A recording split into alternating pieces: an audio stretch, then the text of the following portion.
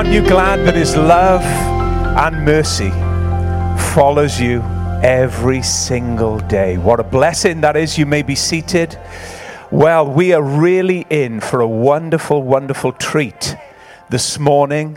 Pastor Jógvan from the Faroe Islands has come to minister to us, and Pastor Jógvan, just to give you a little bit of introduction to him, is working with the Billy Graham Association as they prepare for the crusade that's going to happen in June. Pastor Jógvan is in Wales and in the region every 2 weeks. He goes home for 2 weeks to pastor his church, and then 2 weeks later he comes into Wales to just set up all of the administration for this amazing crusade that's going to take place in June. And we were able to go to a national prayer day yesterday held at the ICC conference. A number of us went from the church. If you went, wasn't it a great day? And what a wonderful blessing it was, just to see churches come together from the region to pray, for our nation and as a whole, and just pray for people to receive Christ. Pastor Jógvan pastors a church in the Faroe Islands called Livel Church, and it means church under the shadow of the Almighty. What a name for a church. So why don't we welcome this morning Pastor Jógvan as he comes to minister to us. Come on, church. Let's thank God for his servant. All right, bless you.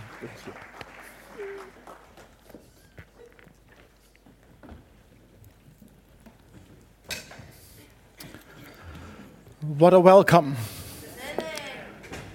It's great to be with you. King's Church. Wow. One day the skies are going to open.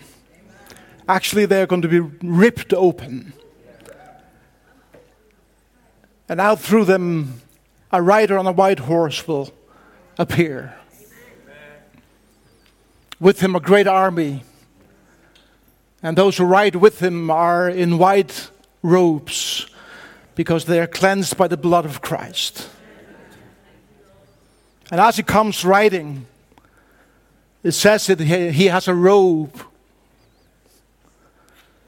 And it flies back. And on that name, on that robe, a name is written. A title. King of Kings. And Lord of Lords. And I'm so glad you're saying he is the King of Kings. Church. It means that he has all authority. All the glory, everything belongs to him.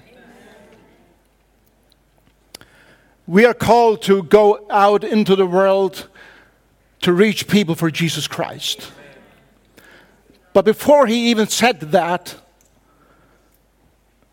and gave us a command, he told his disciples, and he tells us as he steps up and looks us into our faces and our eyes, and he says, by the way, before you go, I have been given all authority in heaven and in the earth.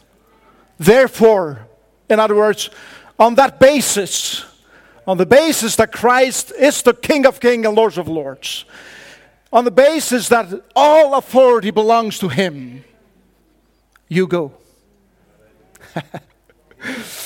What a mighty strength we are going in. Why are we scared? Why are we afraid when we serve the one who has been given all authority? There are two interesting Greek terms when it comes to authority or power. One is dunamis, from which we derive the word dynamite. Explosive power. That's the word that is used in Acts 1:8 when he says, you shall be my witnesses when the Spirit comes and you receive power, dunamis. But Jesus uses another word here or there in Matthew 28 when it says all authority. That is the word exousia, which means that it is a legitimate power given by someone to a person to receive and have that power over someone. So we could illustrate that the difference between dunamis and exousia is, let's say that a criminal breaks into a store and he has a gun in his hand. He has dunamis. But then a police officer comes. He has also dunamis, but he has something else too. Exousia. Authority. Because it's been given to him. Or we could take football. 22 guys together, 11 on each team, running out there on the field. All of them have dunamis. They're strong. But then there's a little guy there. He has a whistle in his mouth. He has exousia. Because he has the authority over the game. And when Jesus says that I have been given all exousia, it means that on the basis of the work, finished work on the cross, the Father has given me all authority in the world and in heaven. So when you go out there this week,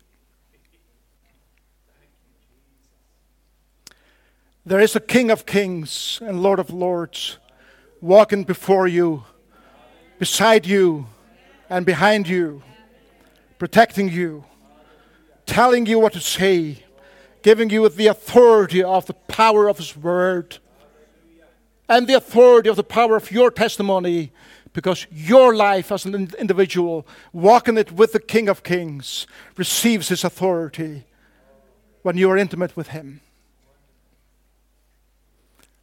As Pastor Dave said, I come from the Faroe Islands. People often ask me, Faroe Islands, has that something to do with Egypt?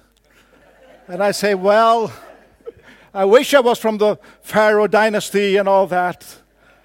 But actually it's north, in the middle of the North Atlantic Ocean, between Iceland and Norway, a whole nation population of 50,000 people. We belong to Denmark. So we have our own language and culture.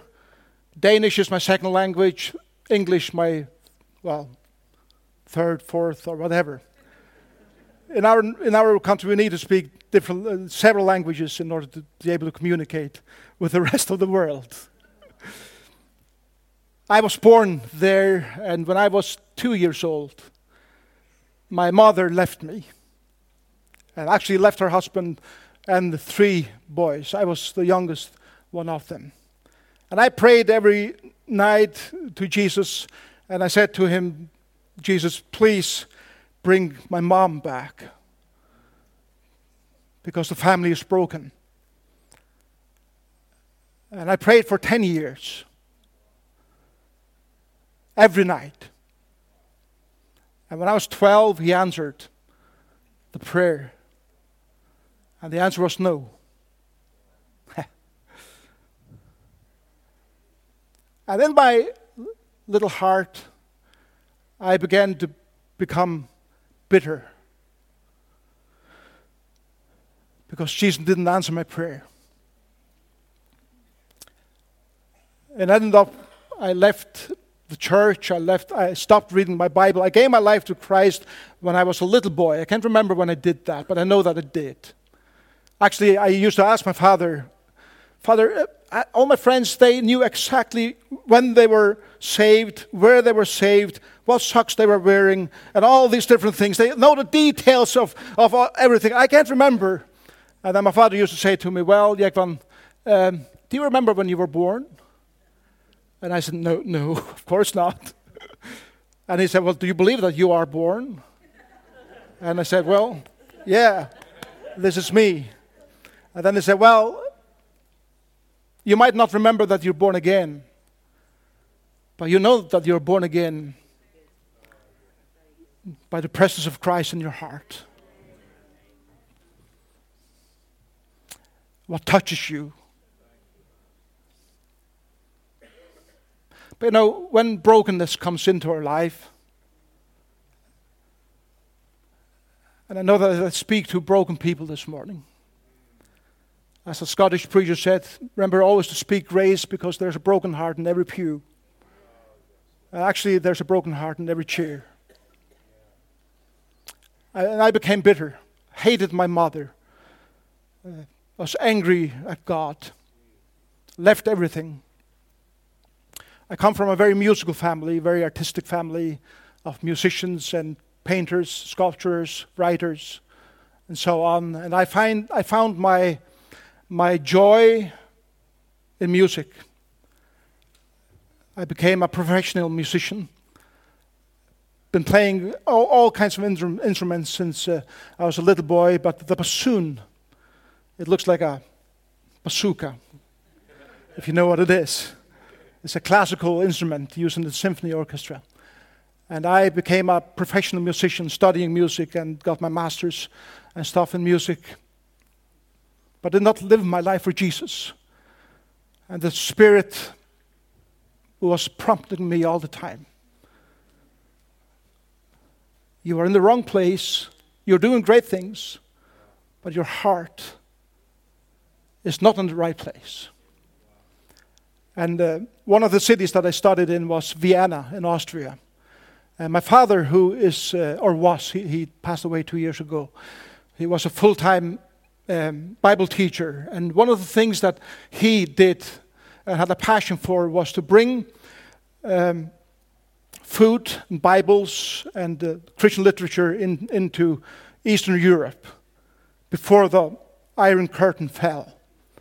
And on this trip, he is going to Romania. This is before Ceausescu was killed. And he said to me, we're actually driving through Vienna on our way to Romania. Do you have a few days to come with us? And I said, yeah, I do have a few days in my schedule. And I went with them to Romania. In that country, behind the Iron Curtain, seeing the passion of the believers, seeing the joy of the believers receiving the gifts that we gave to them. And I had a little doll for a girl, and this 3-year-old girl that I kneeled down and I gave her this doll. And she jumped around my neck and she just held. And I was kind of standing up, you know what's like when you're being hugged and then the hug becomes too long. It's like, oh. But it was a 3-year-old, it's fine. But she wouldn't let go again. And it was through that hug from this little girl from Romania, 3 years old, that the Spirit prompted something in my spirit saying, it's time for you to come home, child. And I began that evening to say to God, I know that you have not left me alone.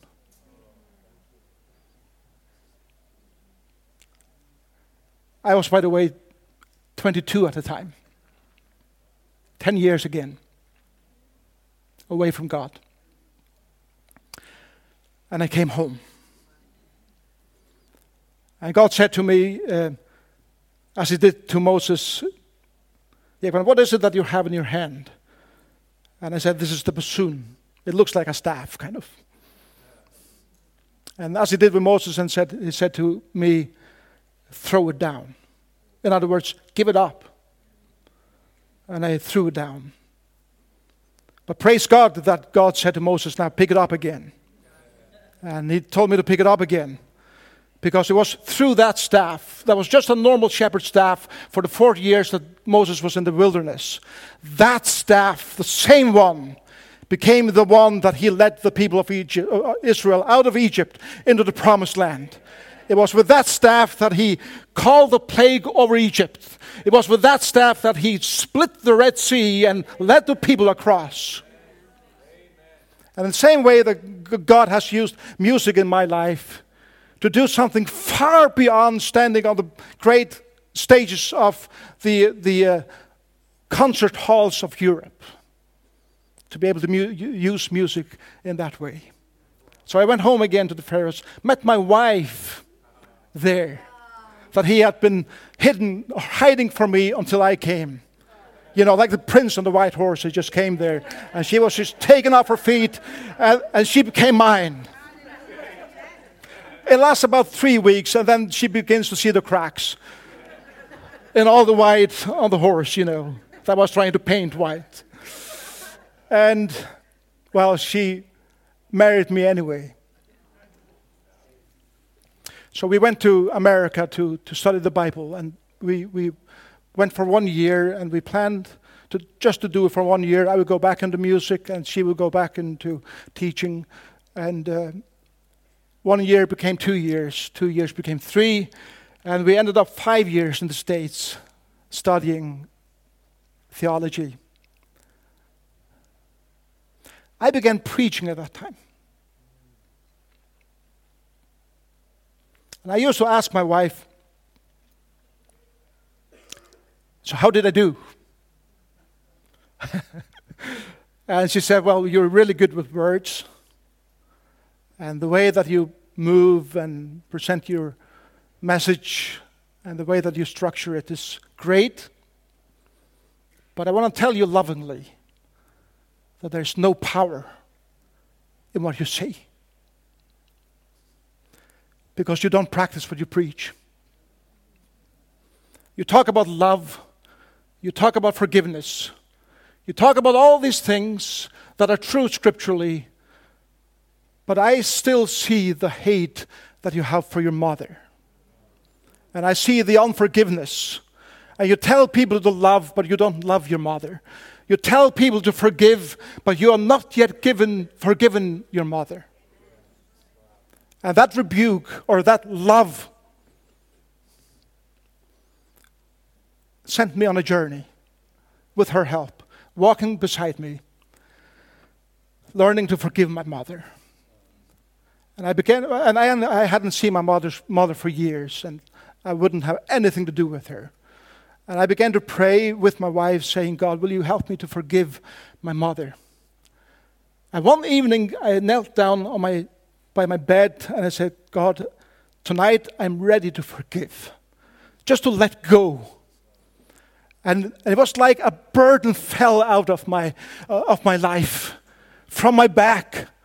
And I could breathe better. And I was like, praise Jesus, I have forgiven my mother. And my wife said, that's great, but now you're going to call her. And I was like, oh man. Isn't it enough just to tell God that I've forgiven her? And she said, that's great, but it's not enough. So I called my mother. I hadn't spoken to her for years. And I said, hi, this is Jógvan. And I just want to tell you that I'm on a journey. And I just want to tell you also that when you left, and the things that has happened in my life has been very difficult to walk with, but I forgive you. And I don't remember the conversation because there was so much crying and so on. And then I said, praise Jesus, I have spoken to my mother and I have forgiven her. And my wife said, that's great, but you call her again. And she said, this time you ask her forgiveness. And I said, what are you talking about?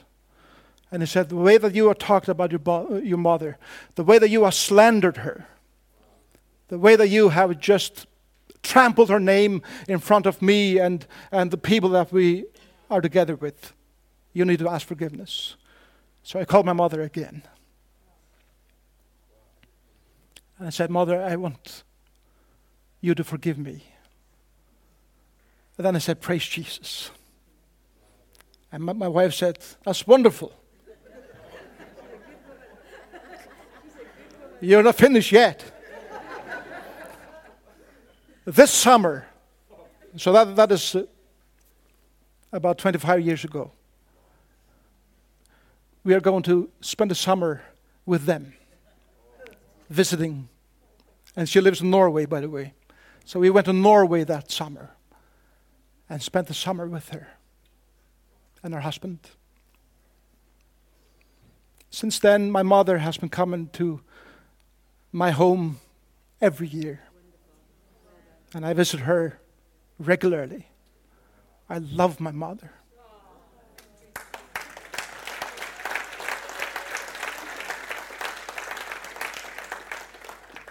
So sometimes when I ask my wife, so how did you like my message today?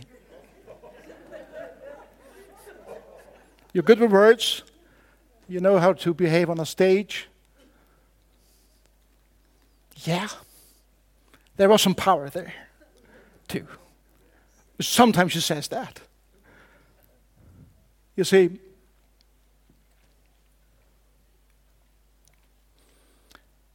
if you truly walk with the King of Kings, He's not going to leave you alone, just to walk as you wish.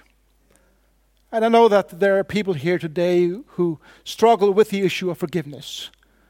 There might be things that have been done to you that are far worse than what I have experienced.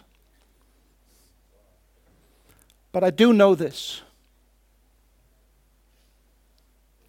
Forgiveness is not just a thing that you just say, well, I forgive. Forgiveness is a journey. For some people, it's a long journey.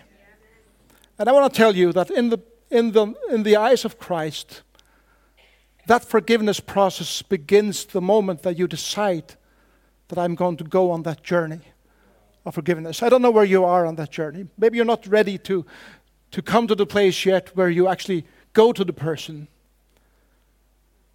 But are you on that journey? Because it's on the journey. It's always on a journey. Because we are sojourners throughout this world where God is working in your heart and my heart. And therefore it's such a joy for me to actually be standing here this morning and just being able to share what God has done in our lives. And 20 years ago, my wife and I went back to the Faroe Islands. And the Lord laid on our hearts to start a church. We started with we were the fifth family in our living room. And we are still pastors of that church. And it's been growing and growing and growing. And the Lord has been doing tremendous things. In 2015, the Billy Graham organization came to the Faroe Islands. And Franklin Graham was preaching. And they approached me just as I am approaching pastors and churches here. And they asked me, would you like to participate in the crusade? And I said, yes, of course. Whenever the gospel is being preached, I want to be a part of that. And I just want to share briefly 4 things that happen, not only in my church, but really in so many churches in the Faroe Islands. The first thing that I said, we would like you to just commit your church to begin to pray. And I said, well, yeah, we are going to pray. And the spirit of prayer came over our church long before they came to the Faroe Islands, because people took prayer seriously. And God began to do things in our church that I hadn't seen for a long time, because people committed to praying. And as a result of that, we also said, well, we want to participate more. So they said, well, we have this course that we are teaching also. It's called a Christian Life and Witness course, that we actually prepare everyone in the church that is willing to come to be a witness for Christ. So our church signed up for that, and we took the people in our church through that. So long after they had left again the Faroe Islands, there was this army of people who had gained the confidence to go out there and be a witness wherever you are for Christ. What to say, how to say it, how to walk with a person that is not yet saved, and when he gives his life to Jesus, how to do the follow-up. And by the way, we are going to offer this course here also. Yeah.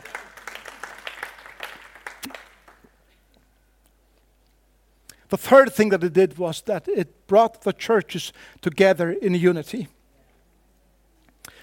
And when there is unity, there is power. When there are, it's easy to say within a church or church group that is just like mine, that there's great unity. Well, that's easy. We are all the same. In many ways, it's uniformity, not unity. But unity, when there's difference, different cultures, different ways to interpret some scripture, and different ways to do the Christian life, but we come together, there's power. And the fourth thing that it did is that it brought an army of brand new believers into the churches. You know, they don't speak Christianese. I mean, no wonder people think that we are weird when we go to somebody and say to him or her, "Are you washed in the blood of the Lamb?" It's like, what? Have you crossed from Egypt to Canaan? No, I live in Newport. You know, it's like, and these people that are brand new believers, they speak the language of the streets. They speak the language of the culture in which they're in. When the disciples, when the Holy Spirit came in Acts 2, they went out to the streets and they spoke in 17 different dialects and languages, filled with the Spirit. When a person is filled with the Spirit, he goes into the streets and he identifies with the people where he is, and he speaks their language so that they can understand. But with the power of the Spirit, which gives power and authority to every word that they say, to bring them to Jesus. That's the result of us committing to be a part of something greater than we are. And I just want to thank you for doing the same. If each one of you brings one, just one.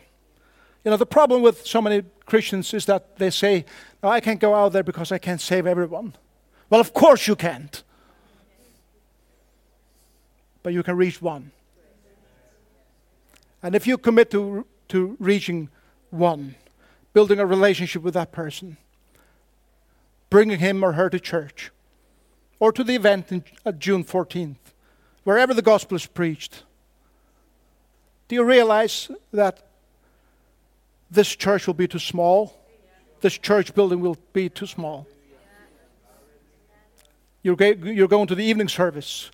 Well, you'll have to go to 2 or 3, maybe 4 services each Sunday. You want to do that?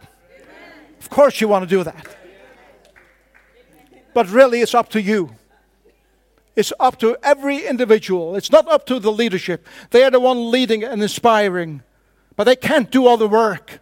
The leaders can't do everything. The church is a group of people led by leaders, but everyone is following the same leader, Jesus Christ. He has been given everyone gifts, everyone the calling to be a disciple and disciple others. And when you decide in your heart that I will be one of those, the church will grow. And the church will change. And therefore we have this little phrase in the Billy Graham Association called, "I am Andrew." And I know that Pastor Dave has been talking about Andrew, so I'm not going to go into the details of who Andrew was, other than to say that he was a disciple of Jesus. And besides the lists, you know, with all the disciples' names, he is mentioned 3 times in the New Testament. That's all. Not many times. But there's a unity to all the presentations of him.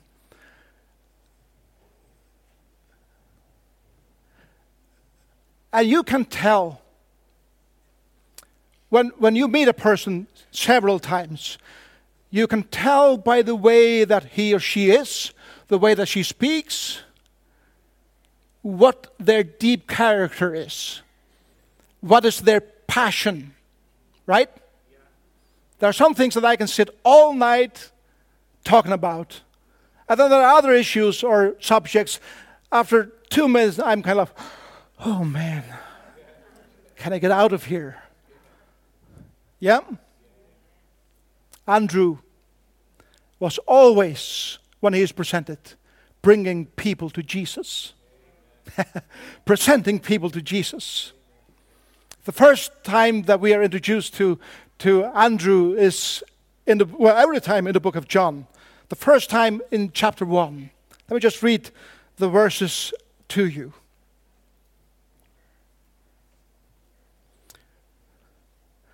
John 1:35 says this.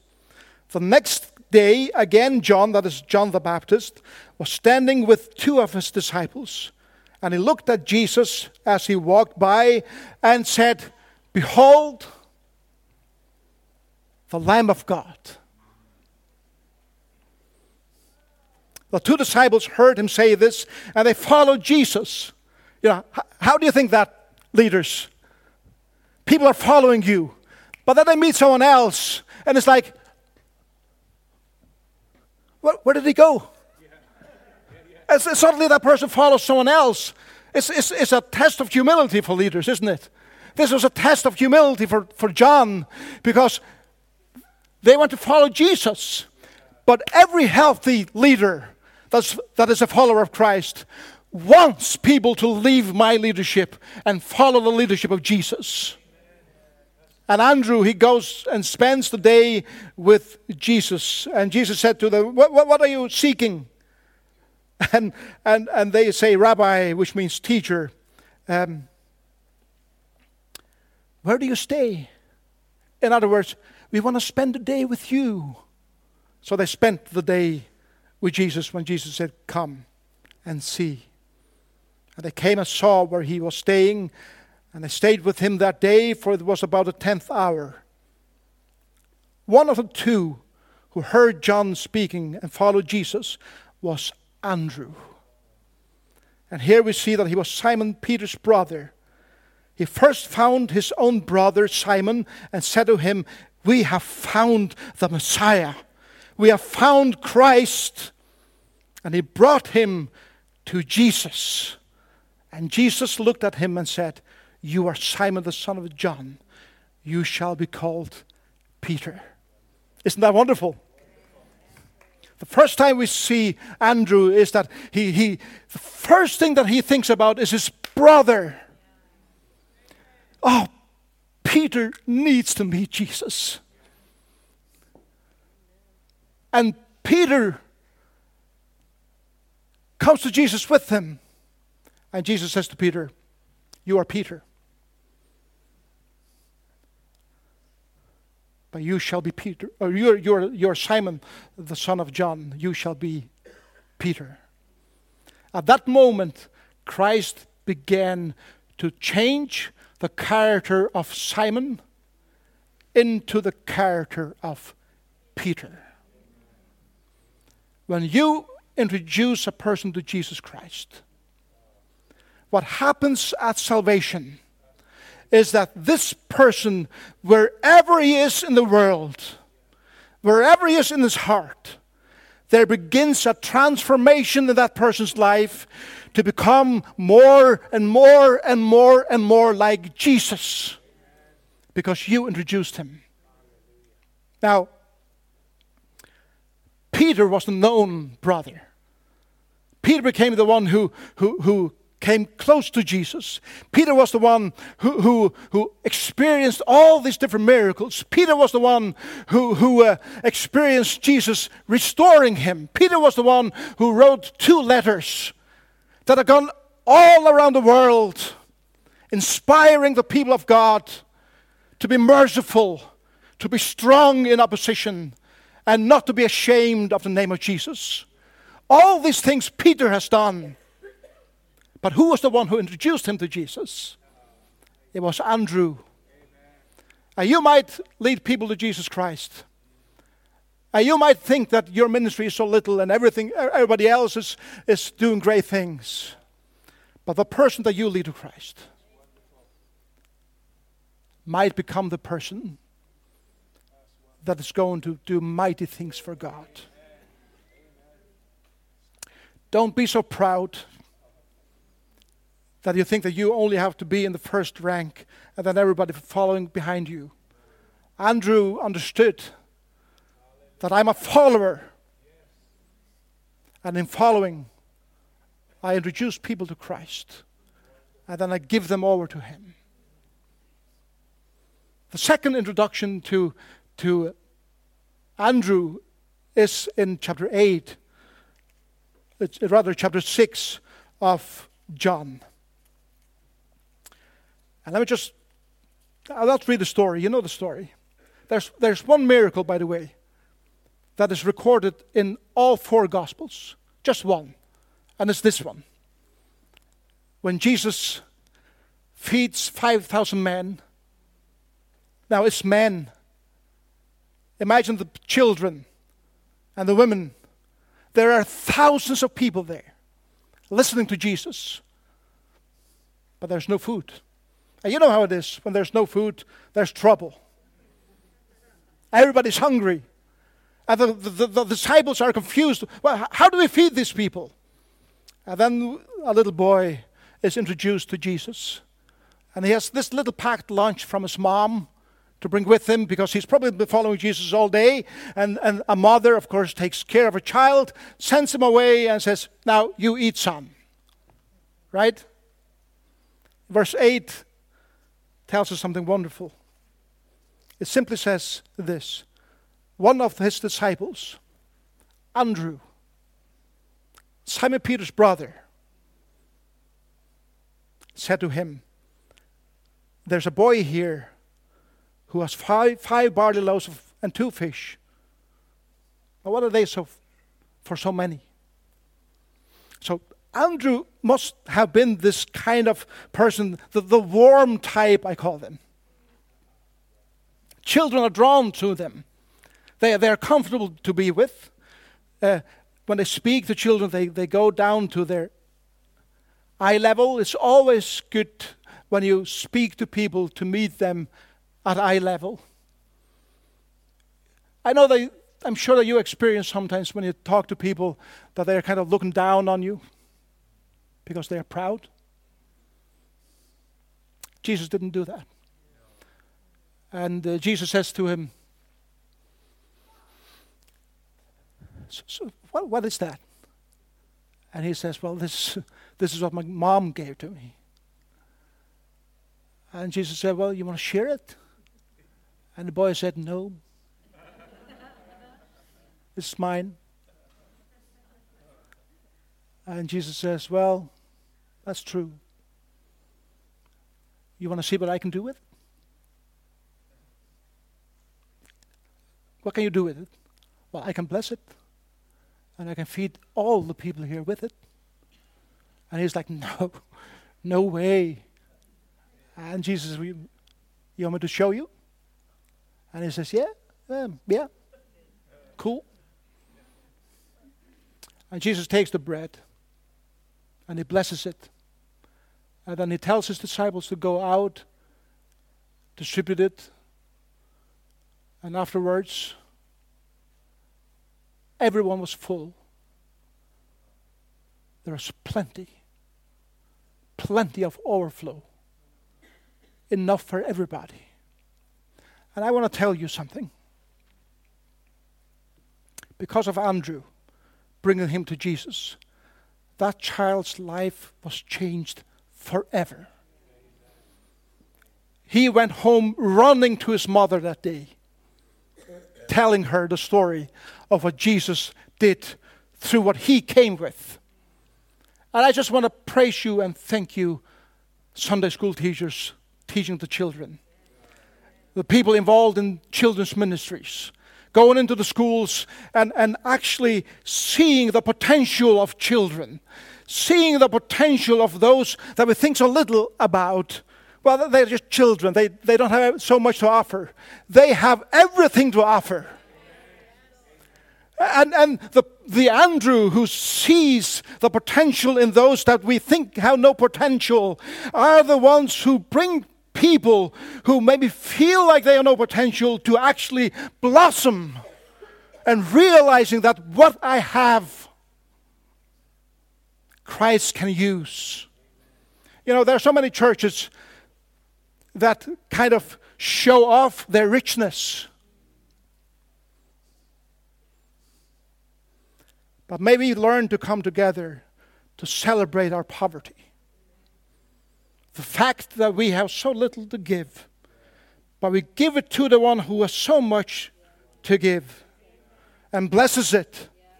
And he uses your gifts. You might be here this morning and you feel like you have nothing to give. You're in a great place. You just need to change your attitude from feeling that you're nothing to bring that to the Master, who will take what the nothingness that you have and make it into something great. And the things that you distribute into the name of Jesus becomes a blessing for hundreds of people. Because one or two persons that you speak to and bless has a family, who then again have a family and friends. And it goes out like that, your blessing to so many people. What you do is important. And Andrew saw that in this little boy. And then the third time we are introduced to Andrew is in chapter 12. It says in verse 12 that some Greeks came to Jerusalem. It was a feast. It was Easter. And they said to Philip, can you take us to Jesus? And Philip goes to Andrew and says, can you come with me? It says something about Andrew there again, doesn't it? Philip probably has been maybe struggling with language, I don't know.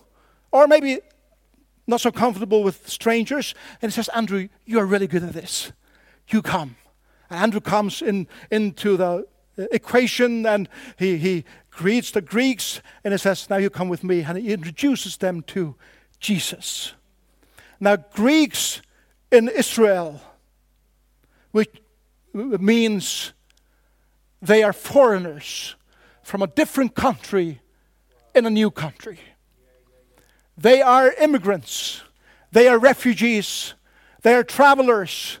They might be on a business tour or working for some time in Israel coming from Greece. But it is the Andrew who sees these different things. He realizes that there are people coming from all the nations of the world to Newport. And there are people working here that speak different languages, different cultures, different skin colors, different ways of approaching and seeing life.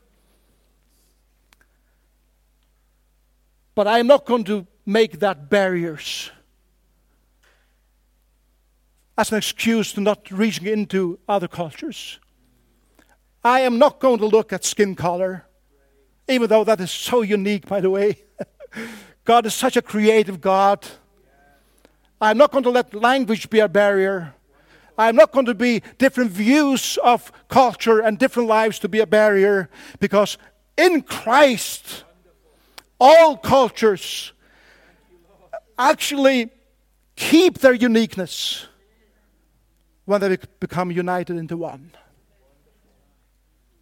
Therefore, as a church, and I know that you are doing such a great ministry in this area, but I thank those of you who reach into other cultures, who help immigrants, who embrace refugees, who understand that these people are here for a purpose.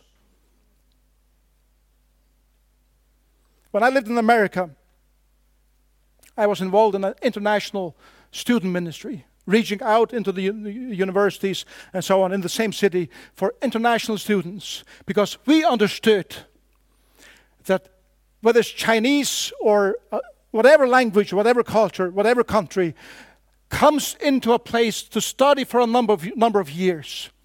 They do not know Jesus. We want to reach them where they are so that they are introduced to Jesus, so that when they go back into their own culture, they bring Jesus with them. And they do not have to learn a new language. They do not have to adjust to a new culture. They go home bringing Jesus into their culture, speaking in their language about the King of Kings and Lord of Lords, who one day is going to come back on the basis that he gave his life on the cross. And therefore I challenge you to become an Andrew. And let's just take just a minute and a half to look at this little video that presents the way that we as an organization in the Billy Graham Association looks at being an Andrew. Let's look at it. Every day we pass through life connecting with people. What if we all just stopped and looked around?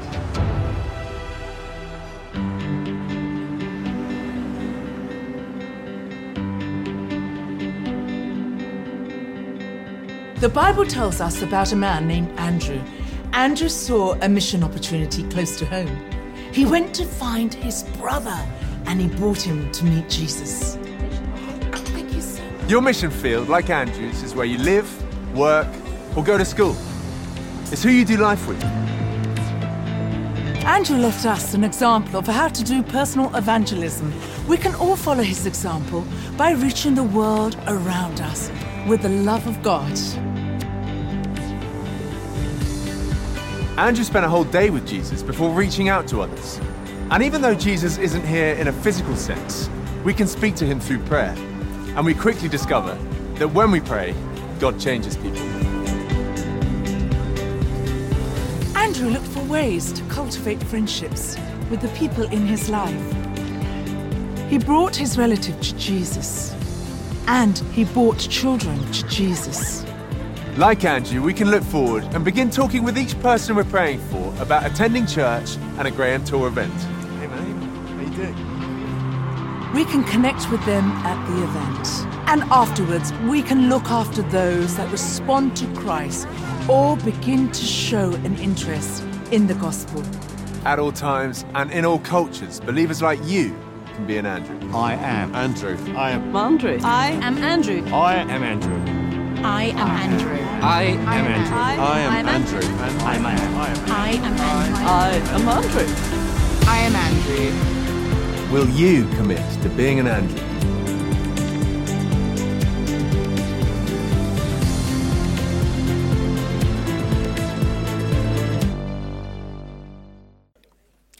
So that's the question. Will you commit to being an Andrew? And I know that you have done this already. I will do it again. I want to invite you to take out the card that has been given to you. The I am Andrew card in the pack on your chair.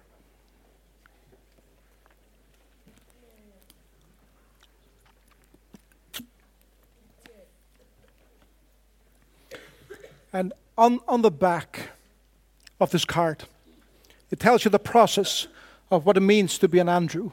When you say, Jesus, will you show me the person that you want me to pray for? He will do that. And I know I'm thinking of just the person in my mind right now. And I know that you do the same. And on the back it says, you commit to praying for that person. So in your private prayer, you begin to pray for this person. You know how it is. When you begin to pray for a person, you begin to love that person. When you love a person, you want to build a relationship with that person. And therefore you begin to share your life with them. Secondly, you begin to engage your life into that person. And then thirdly, you bring them. Well, for us, it means June 14th at the ICC to the event. It's always good to have a catalyst or something that you can point to. I want to bring you to that. There's a lot of music and great testimonies, a big crowd of people. It's easy sometimes to invite people to something like that. But what we experienced in our church was, well, June 14th is a long time away. Can I come to your church? It was like, of course you can. So if this person that you're building relationships with says to you, well, can I come with you now? You don't say, well, I want to ask the pastors first. No. You bring them. Because the gospel is preached here. You see? And when that person comes forward, now I'm talking about June 14th, there'll be an actual invitation for people to come forward to commit their lives to Christ. If that person comes forward, you go with him or her to the front. And you get the opportunity and the privilege to continue that friendship. Now, not only as a friend, but also as a person who disciples this new believer to grow in Christ. And you become lifelong friends. This is the way that the kingdom is built. In the Billy Graham Association, 85% of those who give their lives to Christ on the evening are invited by an Andrew to come. We spend a lot of money and time and all this on advertising, but that's not it. It helps, yeah, sure, but it's a personal relationship that has the impact. That person sees Christ in you.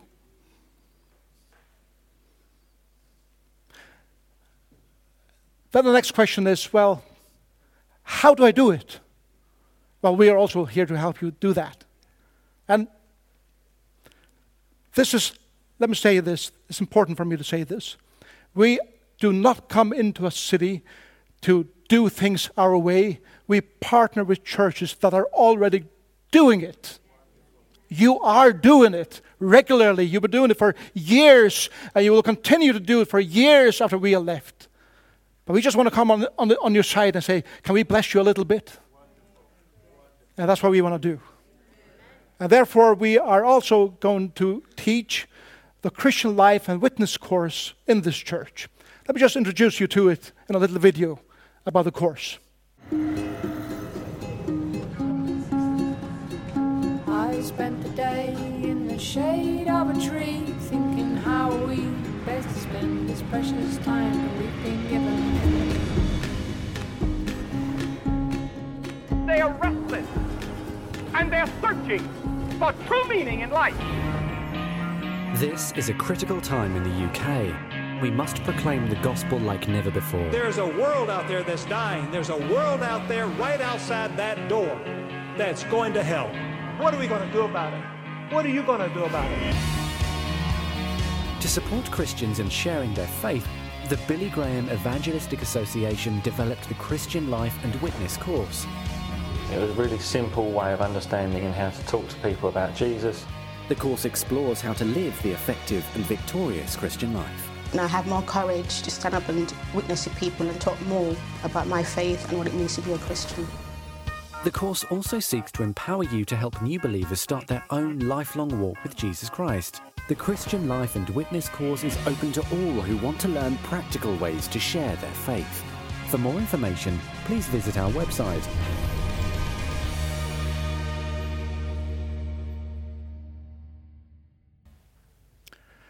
So on the 29th of February, Saturday, 6 o'clock, we are going to do the course here. Sharing 3 simple parts to the course. The first one is, how do I actually build character in my walk with Christ? Secondly, how do I share with people the gospel? What do I say? How do I say it? And then thirdly, how do I follow up a person who comes to Jesus Christ? It's a 3-hour course. It will start at 6 o'clock, end at 9 o'clock. And I'm looking forward to seeing you. I will be the one teaching it, by the way. And looking so much forward to it. But let me end. I could stand here all day. I told Pastor Dave that Paul was preaching until midnight. I won't do that because a man fell out of the window and died. You know? So I need to be careful. But I just want to thank you for the opportunity to be here today.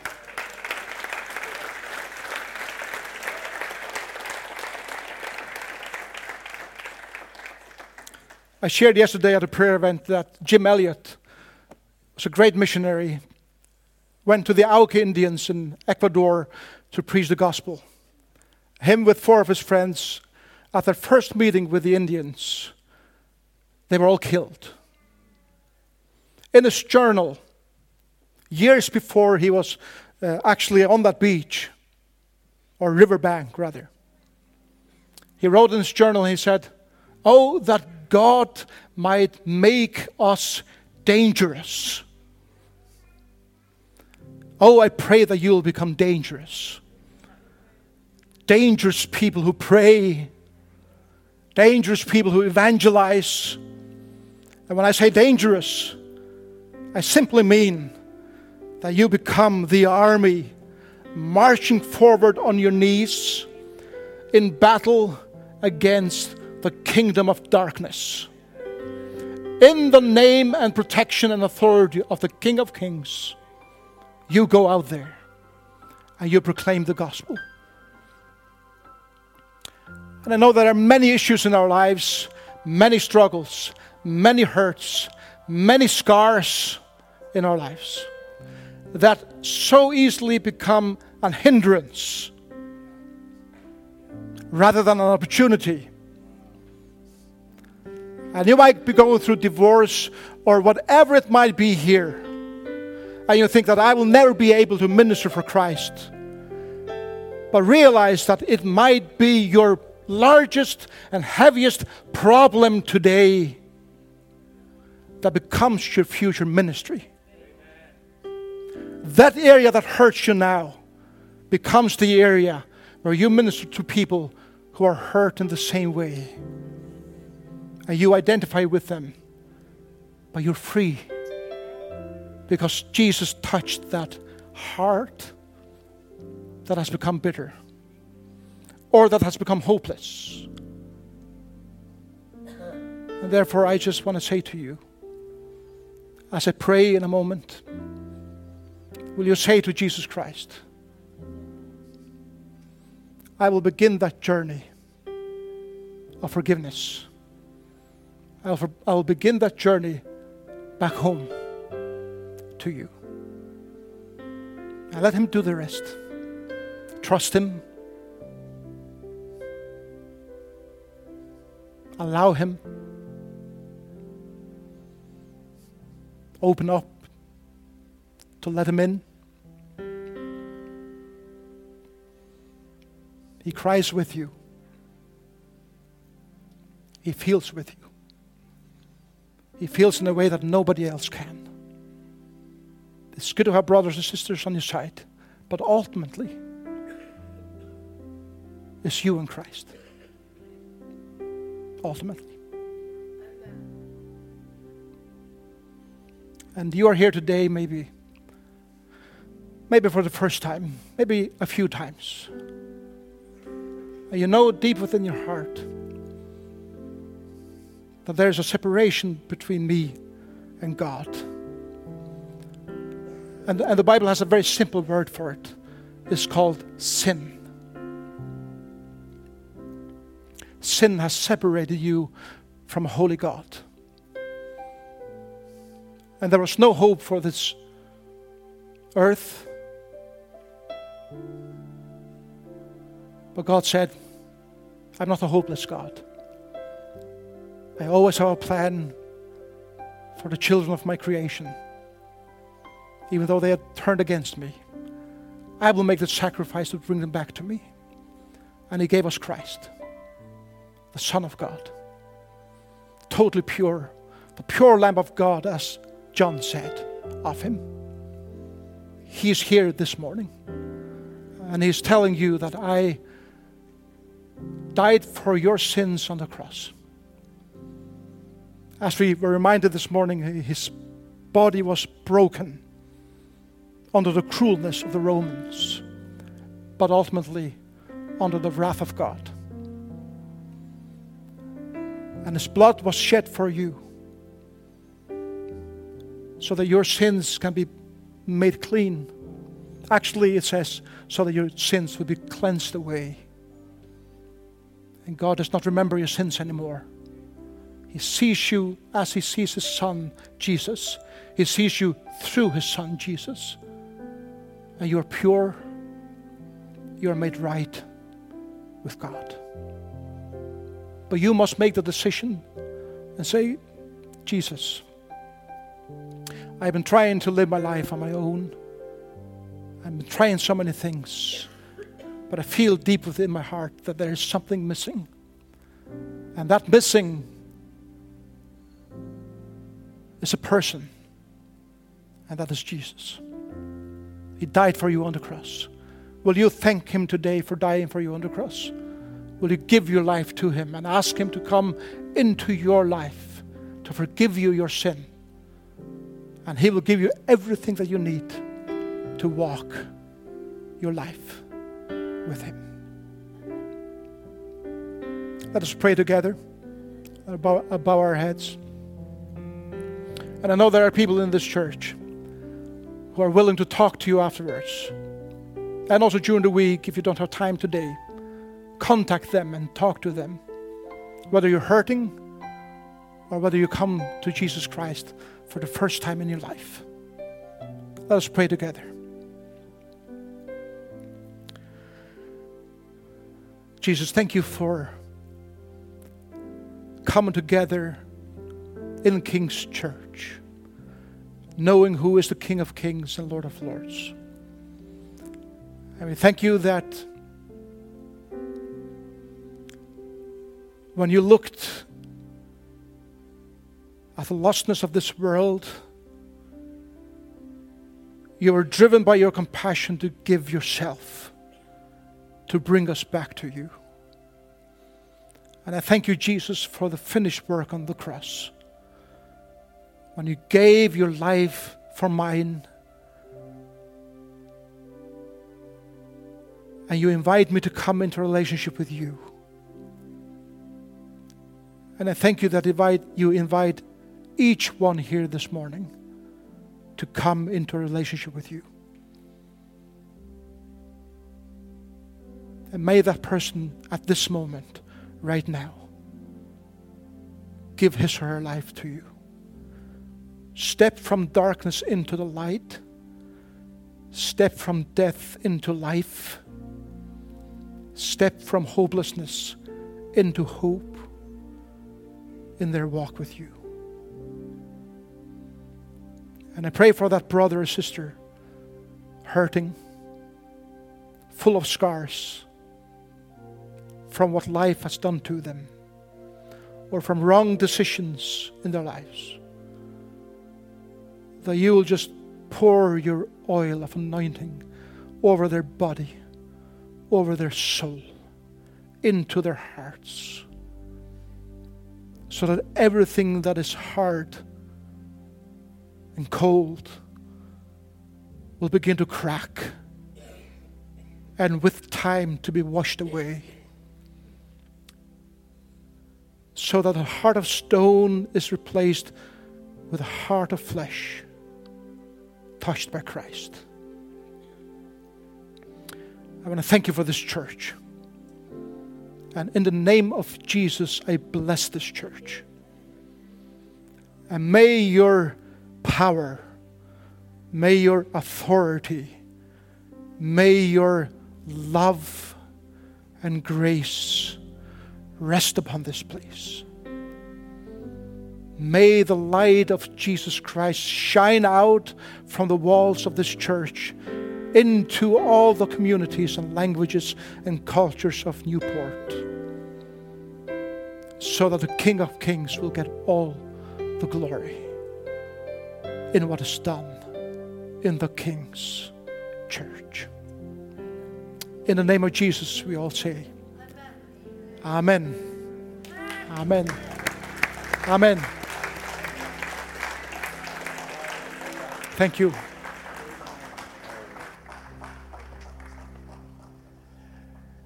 What an amazing word. Amazing word. Pastor Jógvan, thank you so much. I'm telling you. I was drinking that in. I don't know about you. Absolutely wonderful. And do you know, as Pastor Jógvan was speaking this morning, I was just reminded that first moment when Jesus met his disciples, he showed them his wounds. And you know, the transparency of Pastor Jógvan's life, just to let us in and show us those areas of his life where he needed to show forgiveness to his mom. I know that would have ministered to all of us, every one of us, in different ways. And then the word of God, so rich, that word about the power and the authority. You know, it sends us out into our world, you know, knowing that Jesus has the ultimate authority. I thought that was absolutely beautiful. And then, you know, to talk about Andrew, what a wonderful, wonderful message that we've heard this morning. And we want to be doers of that word, don't we? We want to be carriers of that word. And I just love just how he broke the word down, you know, to each and every one of our lives. It matters not what we think about ourselves. Jesus has use of us. The Master. You know, we might not be a Peter. None of us will probably ever be a Peter. But oh, what a joy it is to be an Andrew. I want to be an Andrew. I was so inspired. Thank you, Pastor Jógvan. And we are so excited that word is going to bear great fruit. And on the 29th, I tell you, I'm going to be on the front row again. To listen, honestly, to listen from this man of God that has walked a very real road. He's shown us a little bit about that road this morning, but also to what a wonderful investment into our lives. Please, you know, let us use this opportunity. When you think about what the Billy Graham Association is investing in, right? It was due to be in Cardiff, but it's in Newport. Do you know what? Serious. I mean, you're not talking about tens of thousands of pounds being invested into, you know, this nation from this organization. And they won't give a figure because they're very private about that. They just want to bless the church. And please, every one of us have a responsibility. You know, please let us all be here. I know it's busy, but you know what? What other greater work is there to give our lives to than the kingdom of God, than the church? And you know, Pastor Jógvan is coming. He's going to train us. And I want us to be here eager and zealous. I really do. I want to learn. I want to learn. I want to be more effective with my life, you know, to win people to Christ. And what a joy it is to be able to sit under servants of God that are using their lives and have a great understanding of the Word of God and can break it open so that we can receive this revelation as well. Amen. Are you going to be here?